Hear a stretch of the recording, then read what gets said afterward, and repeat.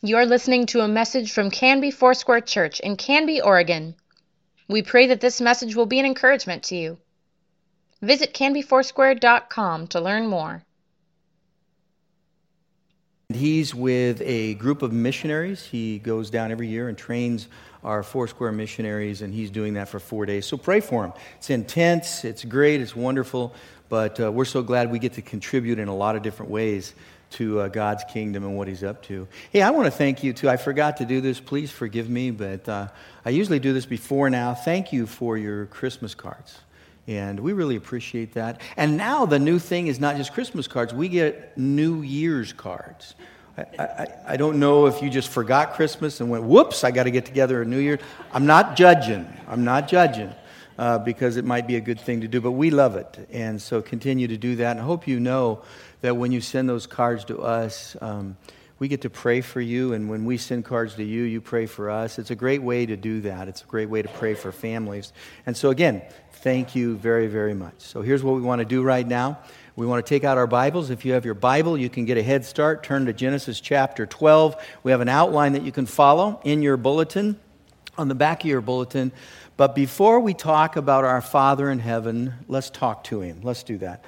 Father, we want to thank you today for your generosity in our lives and the way that you treat us, the way that you love us. We're entering a year that we have themed because of your Holy Spirit in our life and the convictions that we feel. This is a year for radical love. And we don't know altogether what that means or what we're even getting ourselves into. We just know that you have radically loved us through your life, your death, and resurrection. And let us do the same. We take on this new commandment. Love one another as we've been loved by you. And so we thank you for that, and we give you honor. In Jesus' name we pray. And we say together, amen. Well, I'm not sure if you've ever tried to put together a puzzle when you didn't have a picture to help guide you through the process. And I know that Christmas time is a time to sit down and do fun things and have puzzles and those kinds of things. But Annette is the puzzle person in our family. She tells me that if I work on puzzles, it will help me with my memory when I get older. But I always forget the instructions. I just don't know what's going on. Just can never remember those instructions. Puzzles are hard enough with pictures, but pretty much impossible without them. See, Annette, she has been known to keep 1,000-piece jigsaw puzzles in these Ziploc bags. And I don't know what she's going to do with them. What I'm guessing is she likes a challenge. So when she turns 80, that's going to be her challenge. She's going to go and open those things without a picture and try to put those jigsaw puzzles together. All of us have puzzle makers in our house, don't we? We have puzzle workers in our house. I'm not one of them. You give me 3 pieces, I'm good, but you add on more than that, I am really in trouble. I'm still trying to figure out borders and corners when you do all that, That just gets me right there. That helps, but it gets me. But unless we have a big picture, it's pretty difficult to do, and you need a big picture to make sure that you know what that's going to look like, that picture is going to look like. And really, this is what we're doing. So what we're beginning today is we're beginning a series called The Hall of Faith. And the reason we're doing that is because we want to study some of the main players in the Old Testament. It's more of an overview or a big picture approach designed to help us understand the Old Testament. I want to understand the Old Testament a little more. I know that a lot of us aren't sure sometimes about the Old Testament. What is it about? But we know this. We know it's about redemption. It's about pointing us to Jesus and the good news, the gospel of Jesus Christ. And we often think the Old Testament is harsh. I know many have this conception that it lacks compassion, when in reality, what's happening is the Old Testament is leading us to the love of Jesus. That all through the Old Testament, you're going to find places, as you will today, you're going to find places where you see this radical love of God at work, going about his business to save us, because we're fallen, we're broken, we're people with sin in our lives, we've been born into it.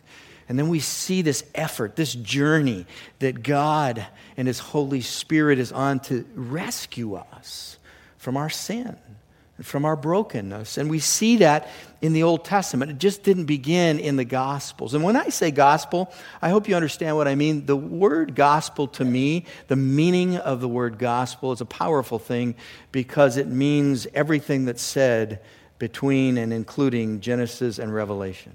That is the good news message. And if you remember, the good news came to us immediately after we fell in Genesis 3:15. It's called the good news message. That's the verse. It's good news. And the good news is stronger and more powerful than we are. The good news isn't as fragile as you are. It's not as fragile as your economy. It's not as fragile as your politics. It's not as fragile as your relationships. Wow, the gospel of Jesus Christ is the most powerful thing on this planet. And if you're looking for hope, if you're looking for a way, it's through the gospel of Jesus Christ. And so we find that at work in the Old Testament. And for those that have opened their Bibles to Genesis chapter 12, we also have it on the screen because it's here. We look at the life of Abraham. Many call him Father Abraham. And his life is all about this model of faith. Wasn't without its own problems, its own struggles. We see that. We're going to talk about that today. But I want you to look at verses 1 through 3 of Genesis chapter 12. And as you put your finger there, remember that Abraham has been on a journey. He was in the land of Ur of Chaldees with his father and his family. His father and his family picked up roots. They moved from Chaldees. They moved to Haran.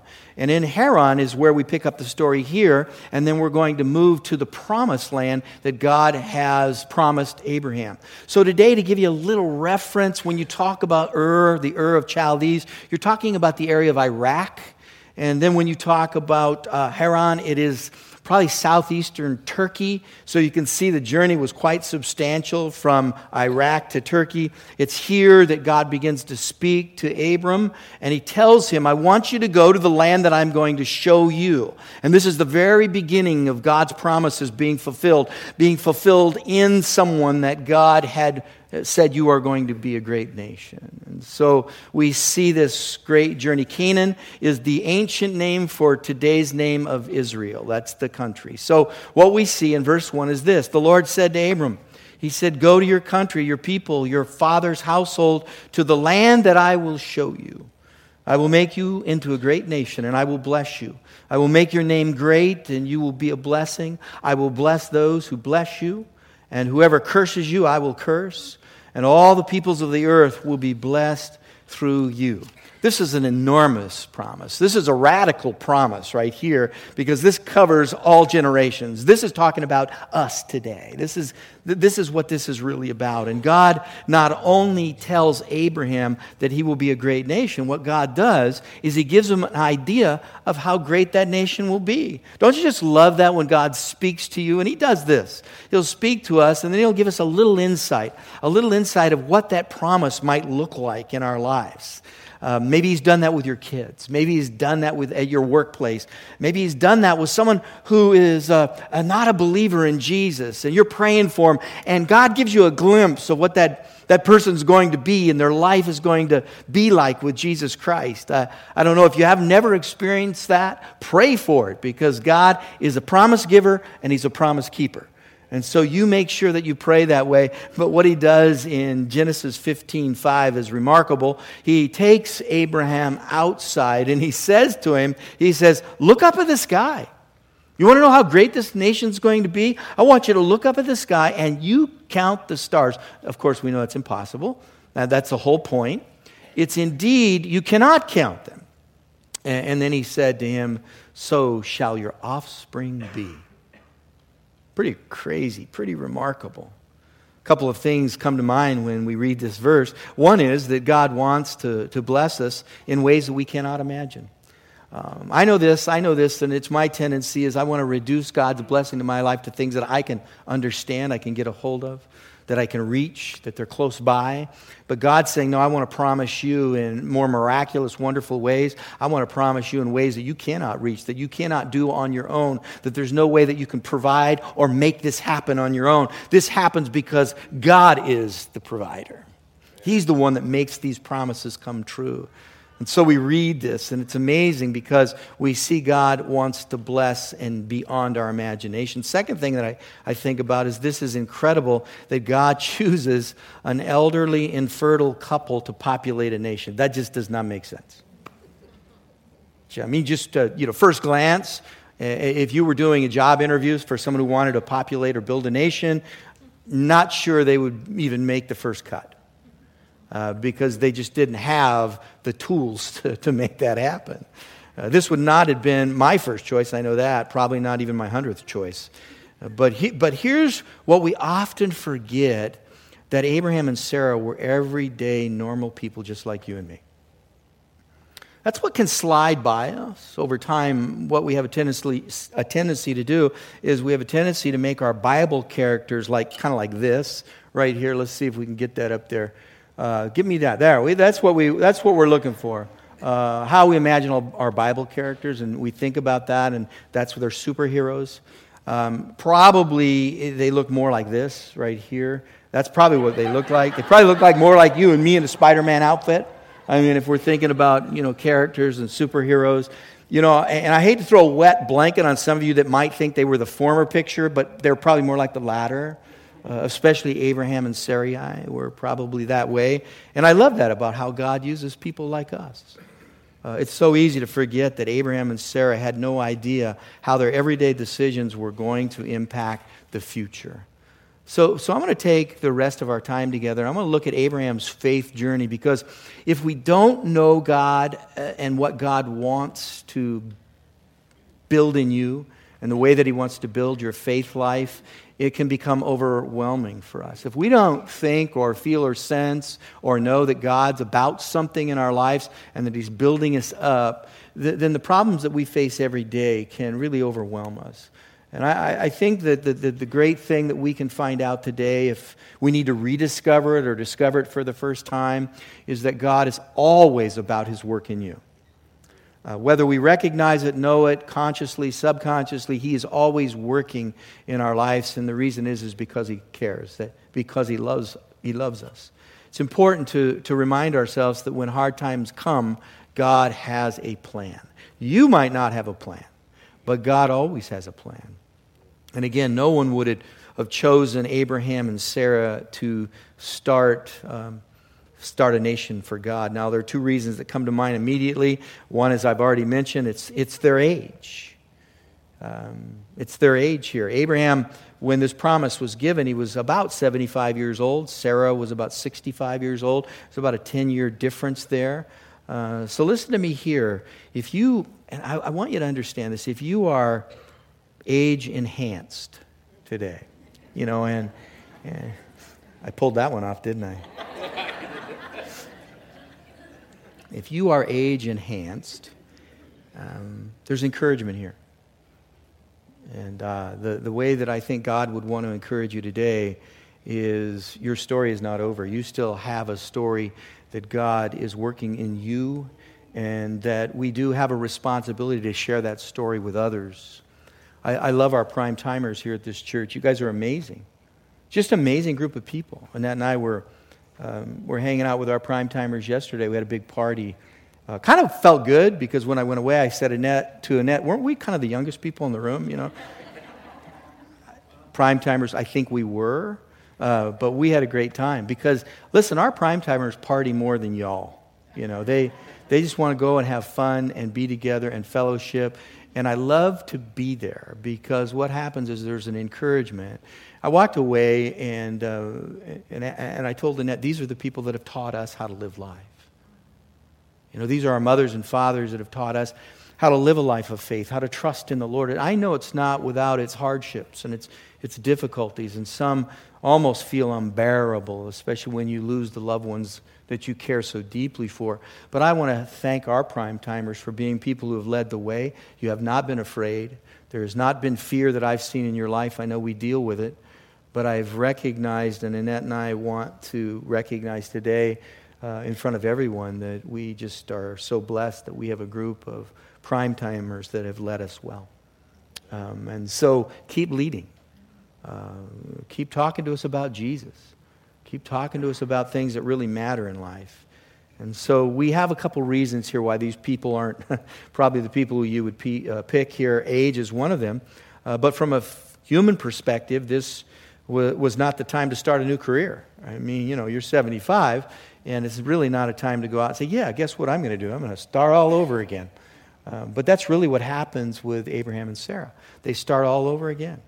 I mean, this is a huge deal that takes place, because the one that would bear a child here is past her childbearing age.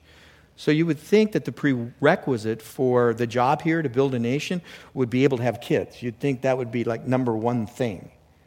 But that's not how God's looking at all this. That's not how God is even looking at you and me today. He's looking at what His Word says and the strength and the power of God's Holy Spirit working in people who are obedient, people who say, I'm going to do what you asked me to do, because even what it says here is God says, I'm going to take you to the land, I love this, that I will show you. That's comforting. There's no destination here that He knows of. Now, imagine that happening to you, especially at the age of 75 or so, and God comes to you and says, hey, pack up everything, move to the land that I will show you. You don't know where that's at. He knows, but you don't. Now, that is a huge step of faith. So interesting to me that throughout the Bible, the people who made a significant difference were men and women we would not have chosen. They're not people we would choose. And here's that great word, nevertheless. Nevertheless, God did a work. Nevertheless, God begins to populate a nation. You know, and this is still true today. God has an amazing part for you to play in His story. Amazing part for everyone in this room that hears the Word of God, and that you can not only be a hearer of the Word of God, but you can be a doer of the Word of God today. Once you hear it, because what it does tell us is that Abraham went. He heard it and he went. That's obedience. That's radical obedience right there. And I love it because that's what it says in Genesis 12:4. It tells us, so Abraham went as the Lord had told him, and Lot went with him. Abram, 75 years old when he was set out from Haran.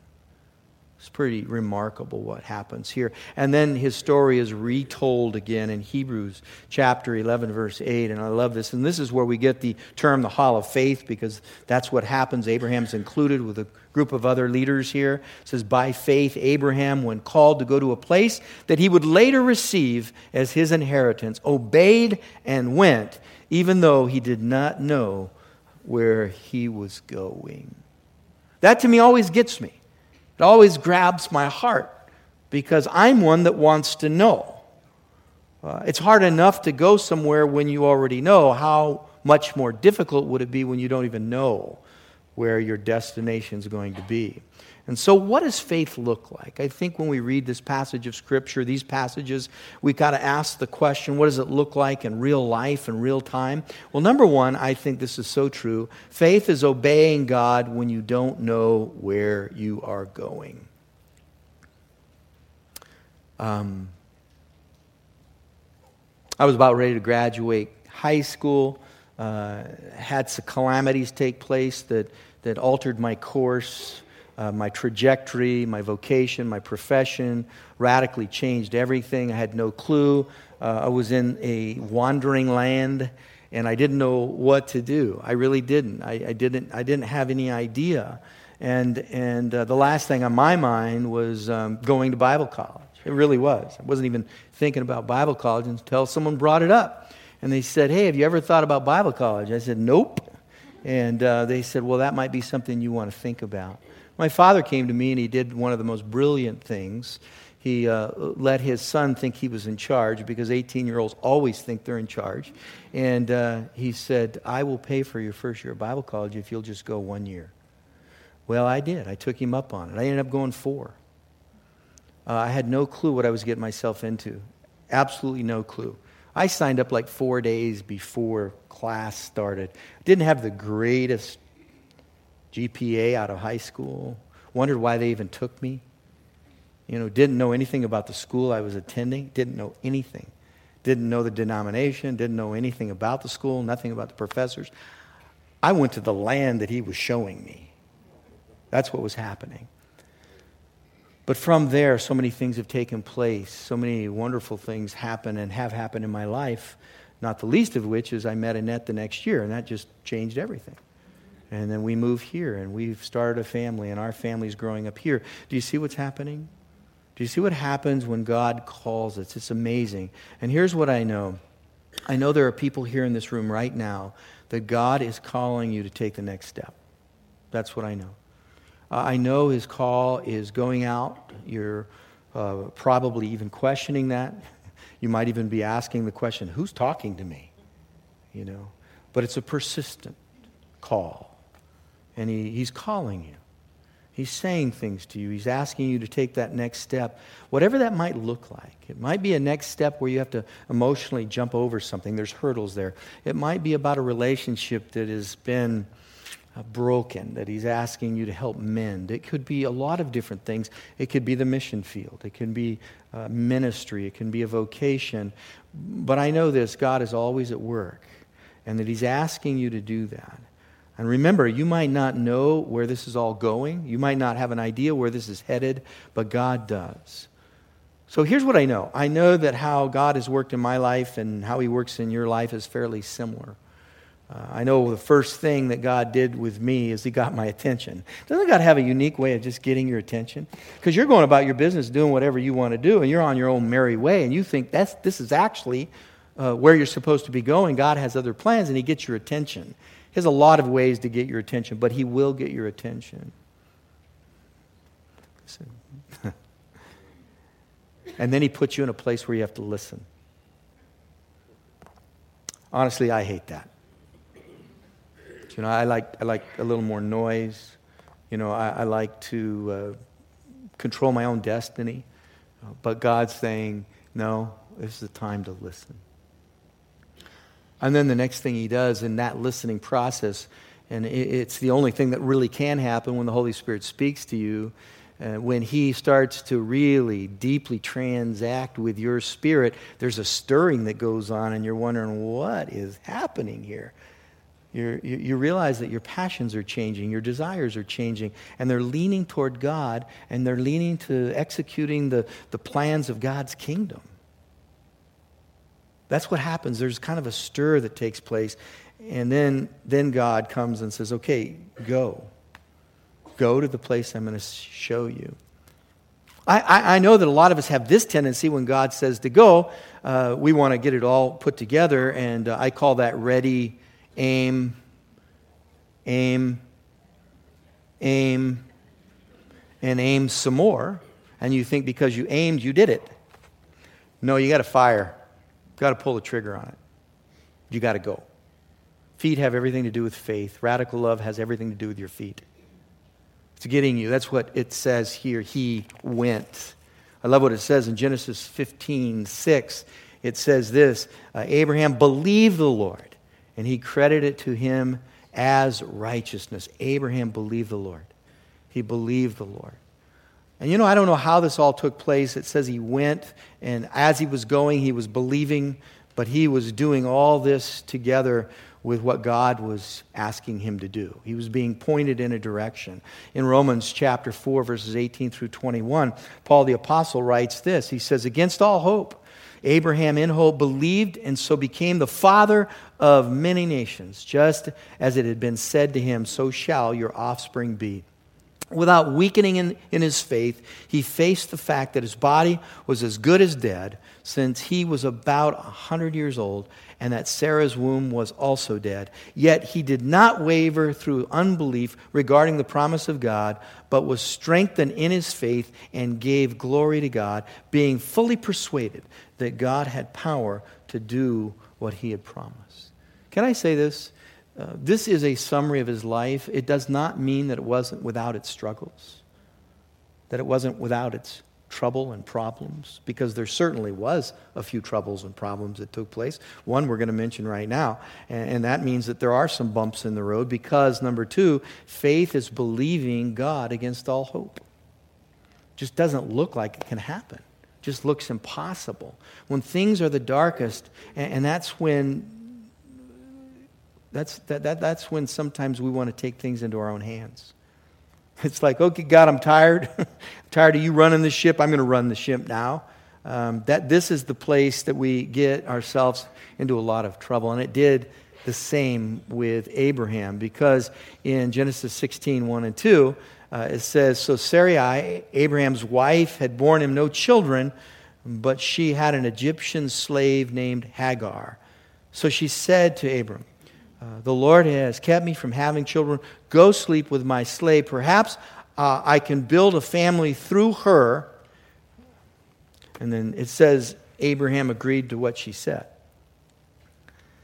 You know, this is like watching the same movie like the 10th time. Have you ever done that? You know, you've watched a movie over and over and over again, and at this critical point, you're just hoping another decision will be made, not the one that's made. You know, and you think every time you watch it, it's going to change. Have you ever done that? I mean, I've done that. I've watched the movie and say, no, don't do that. But it's a movie, and it's going to happen the same way because it's history.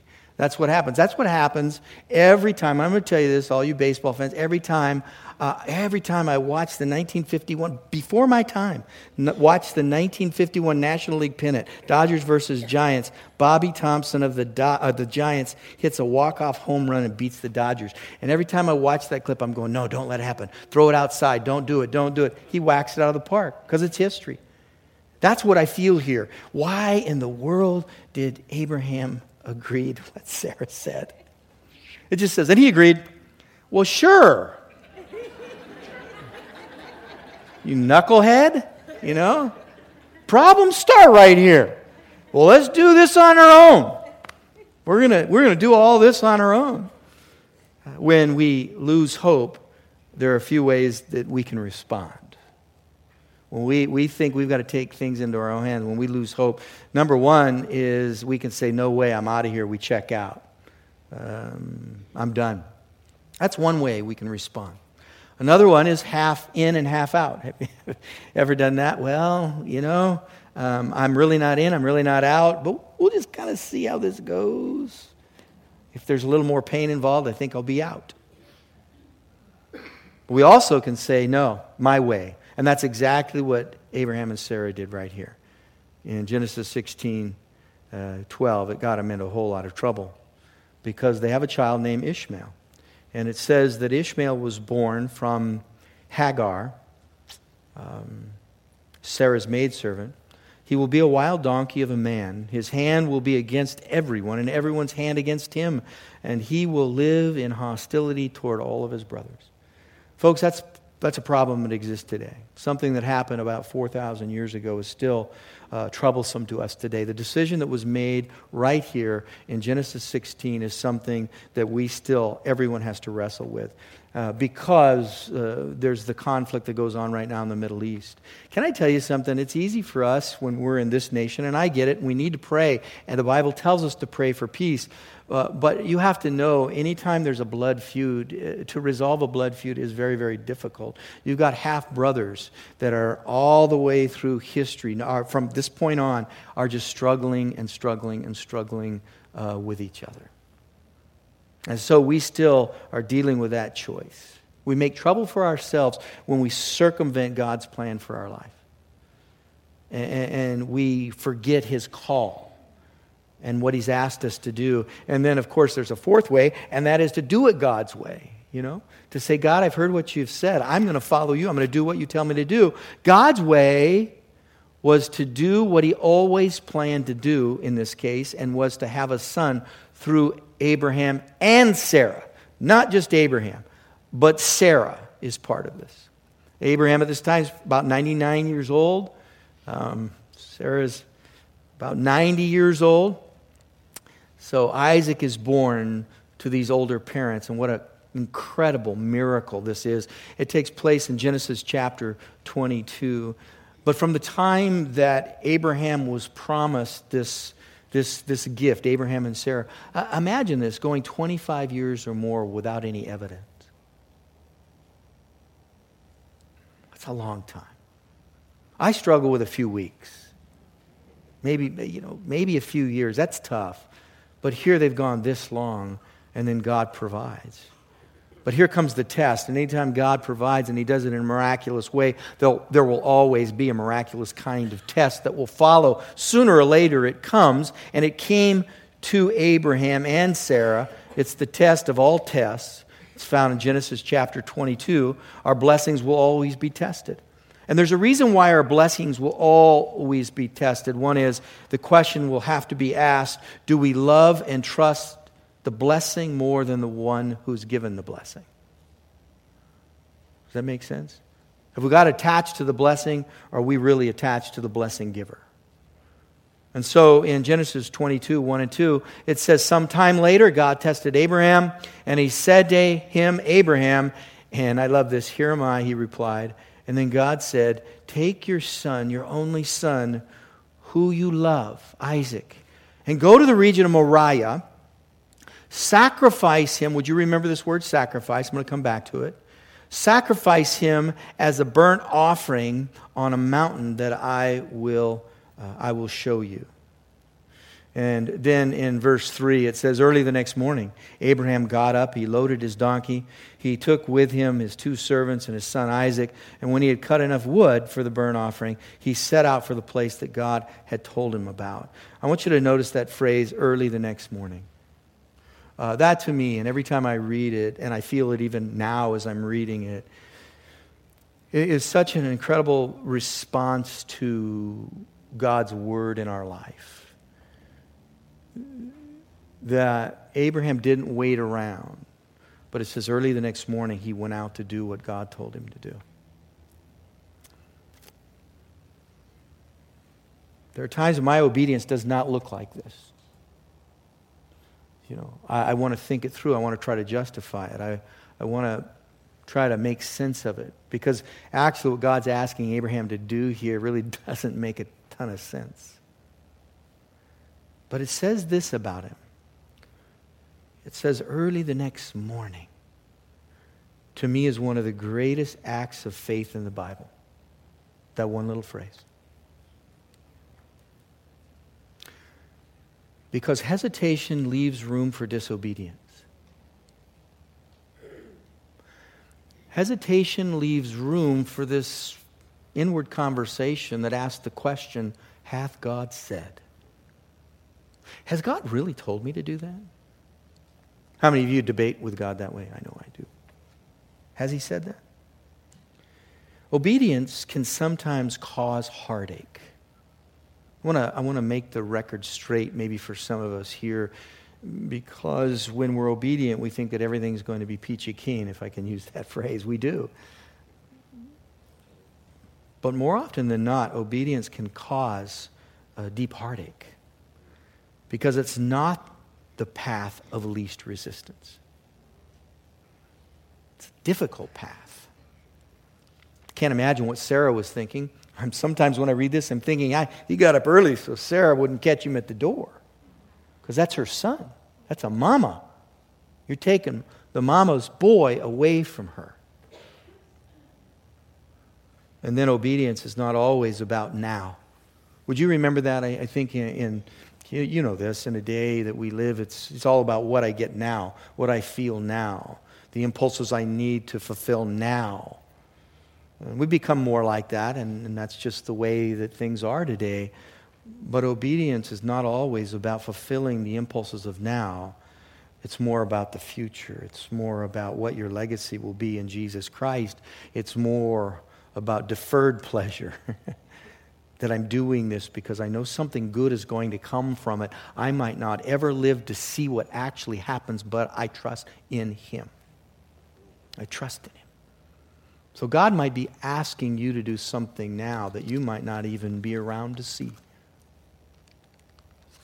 I think it always has to do with relationship, and usually with our children and different things like that. But now look at verse 5. I want you to read verse 5, 22. Genesis 22 verse 5 says, he said to his servants, stay here, this is Abraham talking, with the donkey while I and the boy go over there. We will worship and then we will come back to you. Do you remember what God asked Abraham to originally do? Do you remember what he did and asked him to do in verse 2? And I ask you to remember the word. What did God ask Abraham to do? Sacrifice. He asked Abraham to sacrifice his son. He didn't say anything about worship. This is really interesting. There's a little twist here.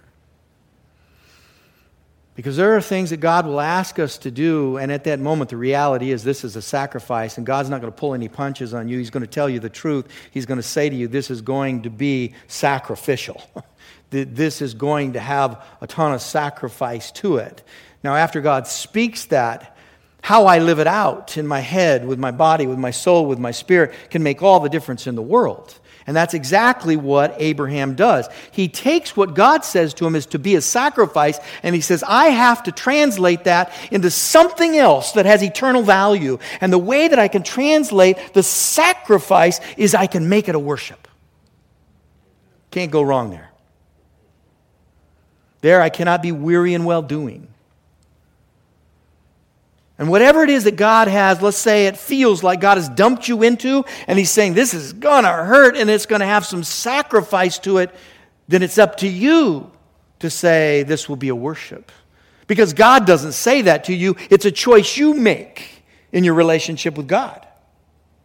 God says sacrifice, what you say.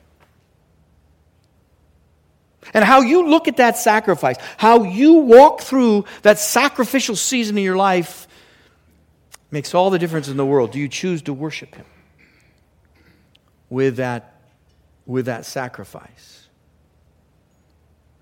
Next, he says, and we will come back to you, speaking to a servant. It must mean that somehow God would intervene because He promised him a son. God's promises are yea and amen. So Abraham says to his servant, hey, we're coming back. One way or another, we're coming back to you. Because he knows the promises of God are yea and amen. And then the last thing that I want to say, and we finish this study, is faith is trusting God even when the story doesn't make sense. I think that's what I gather a lot out of this. When we don't understand because that's not the way that we saw things going. You know, we picture how our life's headed, we picture how we want it to head, and sometimes, a lot of times, it doesn't work out that way.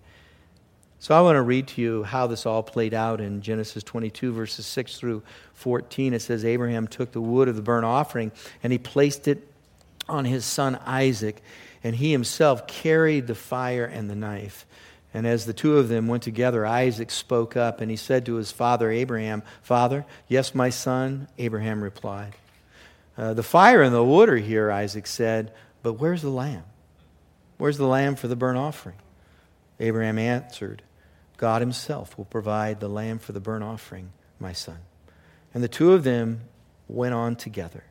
And when they had reached the place that God had told them about, Abraham built an altar there, and he arranged the wood on it. He bound his son Isaac, and he laid it on the top of the altar, on the top of the wood. And then he reached out his hand, and he took the knife to slay his son. But the angel of the Lord called out to him from heaven, Abraham, Abraham! Here I am, he replied. Do not lay a hand on that boy, he said. Do not do anything to him. Now I know that you fear God because you have not withheld from me your son, your only son.